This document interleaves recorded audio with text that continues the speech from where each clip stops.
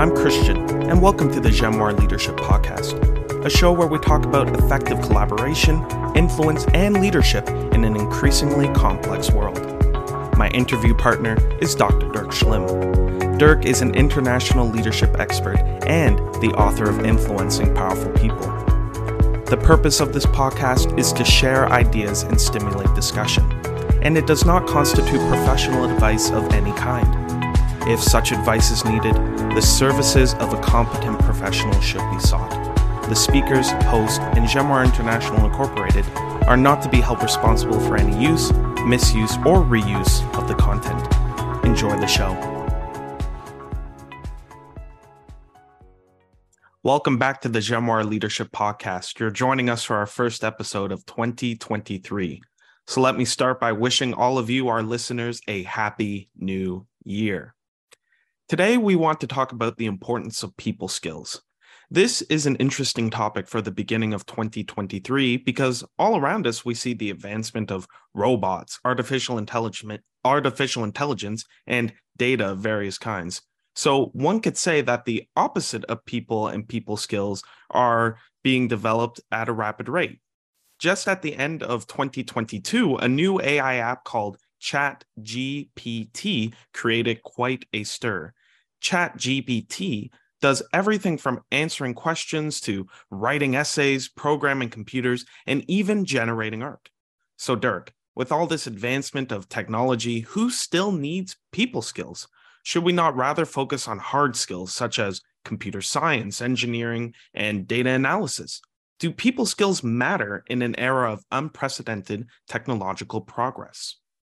Yeah, thanks, Christian. And that's an excellent question. So you're right. Absolutely, technology-related skills are in great demand, and they remain so. At the end of 2022, there were a lot of headlines actually about big tech companies running into some trouble due to market saturation, competition, loss of focus, and other what we might call mundane business realities that had for a moment hadn't seemed to apply to them, but they do. And so these companies reported layoffs, which caught a lot of people's attention. But I believe that tech is very much alive, and I think this is more an adjustment or what we call a correction. And just recently, for example, the Wall Street Journal reported that laid-off tech workers have no trouble finding new jobs quickly. And they're finding these jobs outside of the big tech companies. So there is a lot of demand out there for their skills as companies in many sectors are becoming more tech-focused, everything from selling online to digital logistics, process automation, and so much more. And so in a way, every company, at least in some areas, has to operate like a tech company, and that's where the demand for tech people comes from. Right, Dirk, that makes a lot of sense. And just from the way you're describing the landscape as it stands, it sounds like hard skills like science and engineering are where it's at then. Yes, in many ways, yes, but hard skills or technical skills, you can call them, they're only one part of the equation. And so there may be people who work in a purely technical environment, so to speak, but most people don't. Most people, even very technical people, they do work with others. They work with other people. They exchange ideas. They collaborate on projects. They strategize for the long term. And as business managers or team leaders or project managers with sometimes a lot of formal authority, but also very often with very little or no authority, they have to lead. And in today's world, they cannot just tell people what to do. They have to find ways to convince, motivate, influence, and even inspire people. And machines, algorithms, data sets, they can do amazing things, but they can't inspire. Okay, Dirk, let me push back a little bit here. Is that really true? AI cannot just win chess games. It can also compose music. It can generate art, as I said. I've seen it create poems and poetry. It can also encourage me. For example, when my smartwatch tells me that I have taken a required amount of steps for the day, that's inspiring. That is encouraging. So can't AI do all that as well? Yeah, it's true that AI can do much more than perform what we might consider strict engineering tasks. But that, I believe, is different from making a connection with people or relating to people. People have a great need to be understood. And I mean, really be understood as people. And the machine, smart as it may be, it may know a lot about you. It may comment on your behavior or even predict your behavior, but it doesn't understand you the way you want to be understood. So, for example, if you didn't get your steps in for the day, that could have happened for a good reason. Maybe you're injured or you had a lot to do or just needed a break. And your fitness gadget will not understand that, or at least it will not understand it the way you want to be understood, with true empathy and some real emotion involved. Okay, Dirk, I can see where you're coming from. That makes some sense. But let me again push back. Why does that really matter? Why is being understood by a living and breathing person, which I totally get with family or in a personal setting, but why does that matter in business? Yeah. Okay, Christian, let me give you an example. So say you want to set your affairs in order, and so you want to make a will, and this could be for the case of your death or for being incapacitated. So that's important, especially as you get a bit older. And now you could download a will kit from the internet, and you can input your information, and you can create a will that way, and that's certainly one option and a cost-effective option. But you could also go and see a lawyer, and a good lawyer will ask you a lot more questions, and they will take a real interest. They will want to know about your kids, about charitable causes you have in mind, and so on. And they will also want to know what your kids are really like. Some may be irresponsible, others may not be so responsible, but you love them all the same. And so a good lawyer will start to really understand you and your circumstances, and they will appreciate what matters to you and what doesn't. And they will give you the feeling also that they understand you. And so they build trust. And depending on the circumstances, that trust can be just as important as knowing will and estate matters and the law, even though, of course, that's important too. And so you want someone who is a competent lawyer and who is also trustworthy and knows and understands who you are. It is about both. The technical skill and the people skill will allow that person, that lawyer, to operate at a much higher and much more valuable level. Okay, Dirk, that's a great example. And I can see how this directly applies to professionals like the lawyer in your example, or maybe financial planners, and of course, doctors who are dealing with people, clients and patients in very personal situations. But why does this matter in the business world more broadly? Yes, Christian, let me take another example. So many people in business, in the business world, have a boss, and that relationship with the boss is hugely, hugely important. It actually can make the difference between being happy or miserable at work. And of course, you do want a boss who is technically competent, especially early in your career. You will probably learn a lot about your field of expertise from your boss, and that could be marketing, finance, engineering, and so on. And in fact, it's amazing how little one knows coming right out of school or university. Very true, Dirk. Yeah, but then also you want a boss who is supporting you, helping you with your career, giving you exposure, and so forth. You want a boss who keeps you. You don't want a boss who keeps you hidden away and who is maybe presenting your work as their own. And you also want a boss who's telling you what's going on at the company, how your work fits into the big picture, and so forth. And all these things will give you confidence, and they will motivate you. They may even inspire you, and they will allow you to do your best work and achieve what needs to be achieved. And most people don't mind a boss who is demanding, as long as they can trust them, and they do know that the boss has their back when it matters. That is a boss who is good at results and who is good at relationships. And that's a people skill, and a very valuable one at that, but it's also hard. Right, Dirk. I see this again making a lot of sense. And I want to pick up on that line you just said. I think your key point here is that leadership is about results and relationships, and we need to hold those things together. So in some cases, you have to be demanding and supportive. And I could see how that could be difficult, for example, when there is a downturn or a change, or when targets are just unrealistic? Yeah, Christian, exactly. That dynamic of results and relationships in leadership sounds a lot easier than it is, because there often is a tension between expectations. So the company wants you as a leader to meet aggressive targets, and they also want your people to be happy, especially those with critical skills or people they consider strategic. And that's not always easy to achieve. It requires a lot of skill, and that's a people skill. A robot may get results, but it will have a tough time keeping people happy, or to use a more popular term, engaged. And as the saying goes, people don't leave companies, they leave bosses. Profound, Dirk. That's becoming very clear, but maybe we can drill into this. Perhaps you have another example, or what's another area where people skills make the difference, let's say? Yeah, sure. Conflict management is something that comes up quite often. What about it? Well, organizations around the world are dealing with a lot more complexity, pressures, and diversity of players and so on. And so it's much more important that people in different functions work well across geographical, departmental, or hierarchical borders to get things done. And especially when there is business pressure and goals are in tension with each other's, this can lead to conflict. Dirk, can you unpack that a bit? Where do we see this conflict coming up? Sure.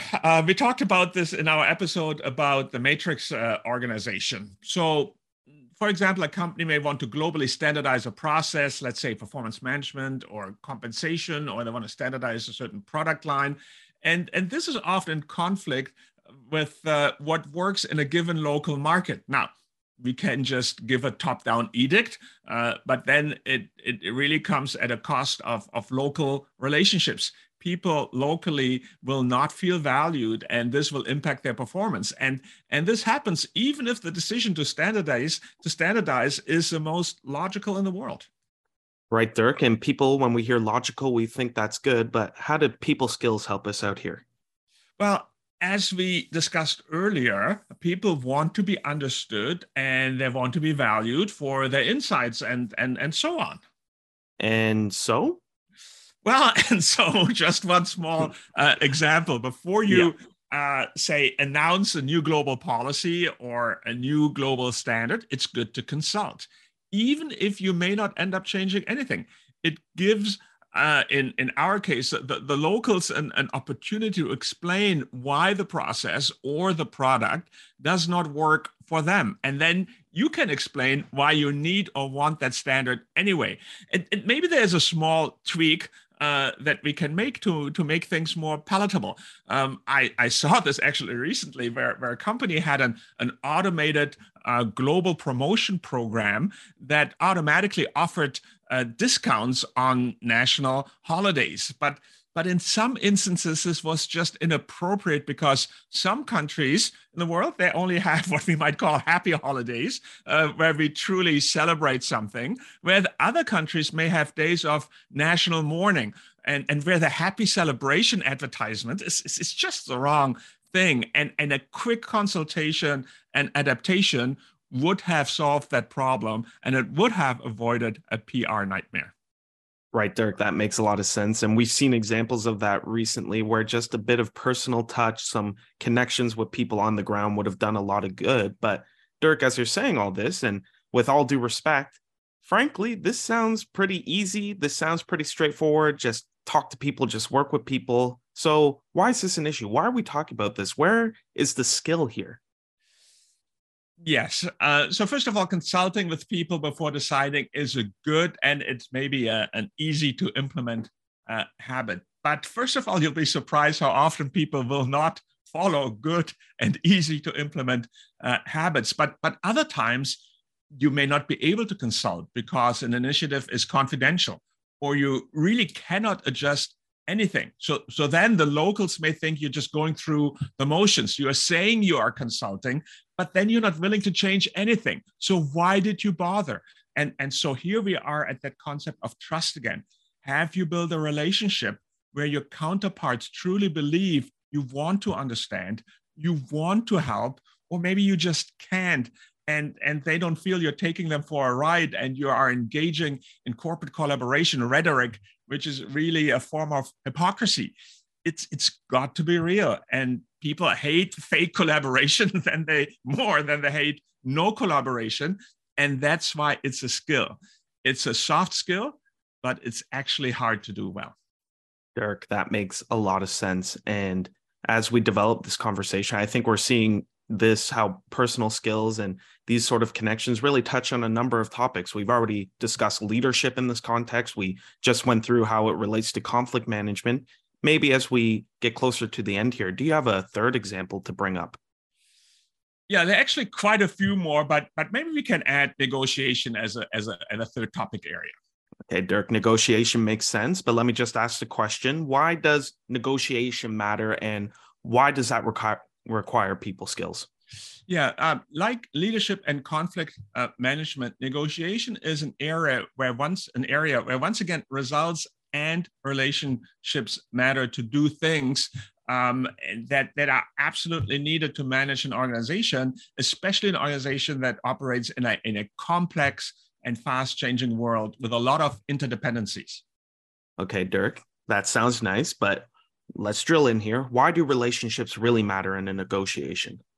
Yeah, the reason is that often you negotiate with a party where you may want to generate goodwill in addition to what we might call the hard negotiation outcome you're looking for. So say, for example, you're negotiating with a customer and that customer engages in what we call hard bargaining. And so they say things like, take it or leave it, or the answer is no, or I don't care about your global logistics problems, just deliver the goods. And so that happens. When that happens, you may put up with this sort of approach because you desperately need their business, but you will also likely to be looking for different customers, or when the tables are turned, when they need you now more than you need them, you now take full advantage because now you're the one who can say take it or leave it. And we've actually just seen that as there have been supply shortages in many areas. Okay, Dirk, you're right. We have seen that. Yeah. So, but also, and Christian, maybe more importantly, you and the other party, when that kind of happens, when there is that lack of relationship and only hard bargaining, you may miss out on opportunities to find creative solutions that are in the interest of both parties and that make the pie bigger, so to speak, before we try to claim the biggest possible piece of the pie. Right, Dirk. And I think everyone loves a good win-win situation, but let's talk about solutions now. How does one actually build a relationship in the midst of a negotiation? Yeah, and there are a number of ways. And again, some of them are not that hard. It's just a matter of doing it. And it starts with things like building rapport. That's like discovering commonalities at a personal or business level with your counterpart on the other side. Or another one would be asking questions and listening carefully to really understand the true interests of the other party. And as we mentioned earlier, people have that need to be understood, and you would be meeting that need, and then there would be playing back to the other side what you've heard. So again, they know now, you understand them, and you let them know I'm really trying to make things work for them, in addition, of course, to making things work for myself.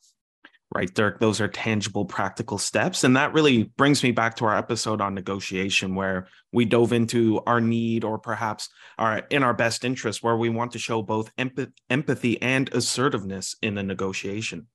Yeah, exactly. And Christian, empathy really is the quintessential people skill. And you have to balance it with assertiveness because you want the right relationship, but you also want the right result. And so here we're back at results and relationships.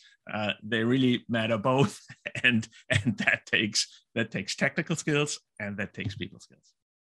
Thanks, Dirk. What a helpful conclusion there. And I could say after listening to you, you won me over. While AI is certainly impressive, while robots can do a lot and be effective in many different parts of business, at the end of the day, we're talking about the necessity of people skills and how empathy and relationships really do pave the way for a lot of good moves that could help a person in management and business. So Dirk, as always, with that said, let me summarize what we discussed. So I got a few points here, 3, of course. Let me just break it down. Firstly, people skills are essential because in many business situations, we want results and we want relationships. Results and relationships. We looked at examples in leadership, in conflict management, and negotiation where we need both truly to be successful. A second point is that relationships are built on people-related concepts such as empathy and trust and understanding are critical. Relating to someone is a quintessential human activity. It cannot be done by artificial intelligence. A machine cannot relate.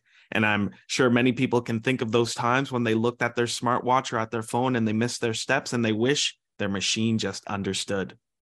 A third point is that the big challenge exists because we want to have good results. We want to win, and strong relationships are often there as a source of tension. We are under pressure to produce results, or we're in a conflict due to different goals or perspectives. So making both work is not easy, and there is no quick fix. It is a skill, and it is a skill that we have to keep learning and growing and improving on.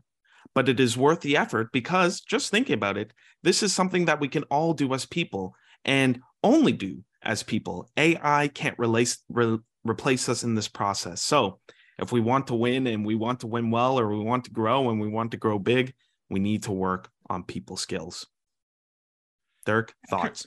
Yeah, Christian, I would say that's it. And what I will emphasize, you'd be surprised what a difference it can make if you start working on this truly intentionally and systematically. And so, Christian, thank you again for summarizing our conversation so well. Thank you, Dirk, and thank you for sharing all your wisdom and insight on this topic. I'm sure it has been helpful to all our listeners. And listeners, if you're new to the podcast, I encourage you. We mentioned some episodes on here, one on negotiation, but then also working in the matrix. What happens when you have two bosses who are in conflict with one another? I encourage you, if you're new, check out our previous episodes. We had a lot of great conversation on a number of topics that I'm sure you'll find helpful wherever you are in business or management or in the professional world. But again, that's all the time we have for today. Thank you for joining us in this new year on the Jean-Moire Leadership Podcast. We are here together every 2 weeks. So in 2 Mondays from now, join us for another conversation. We'd love to have you with us. Until then, take care.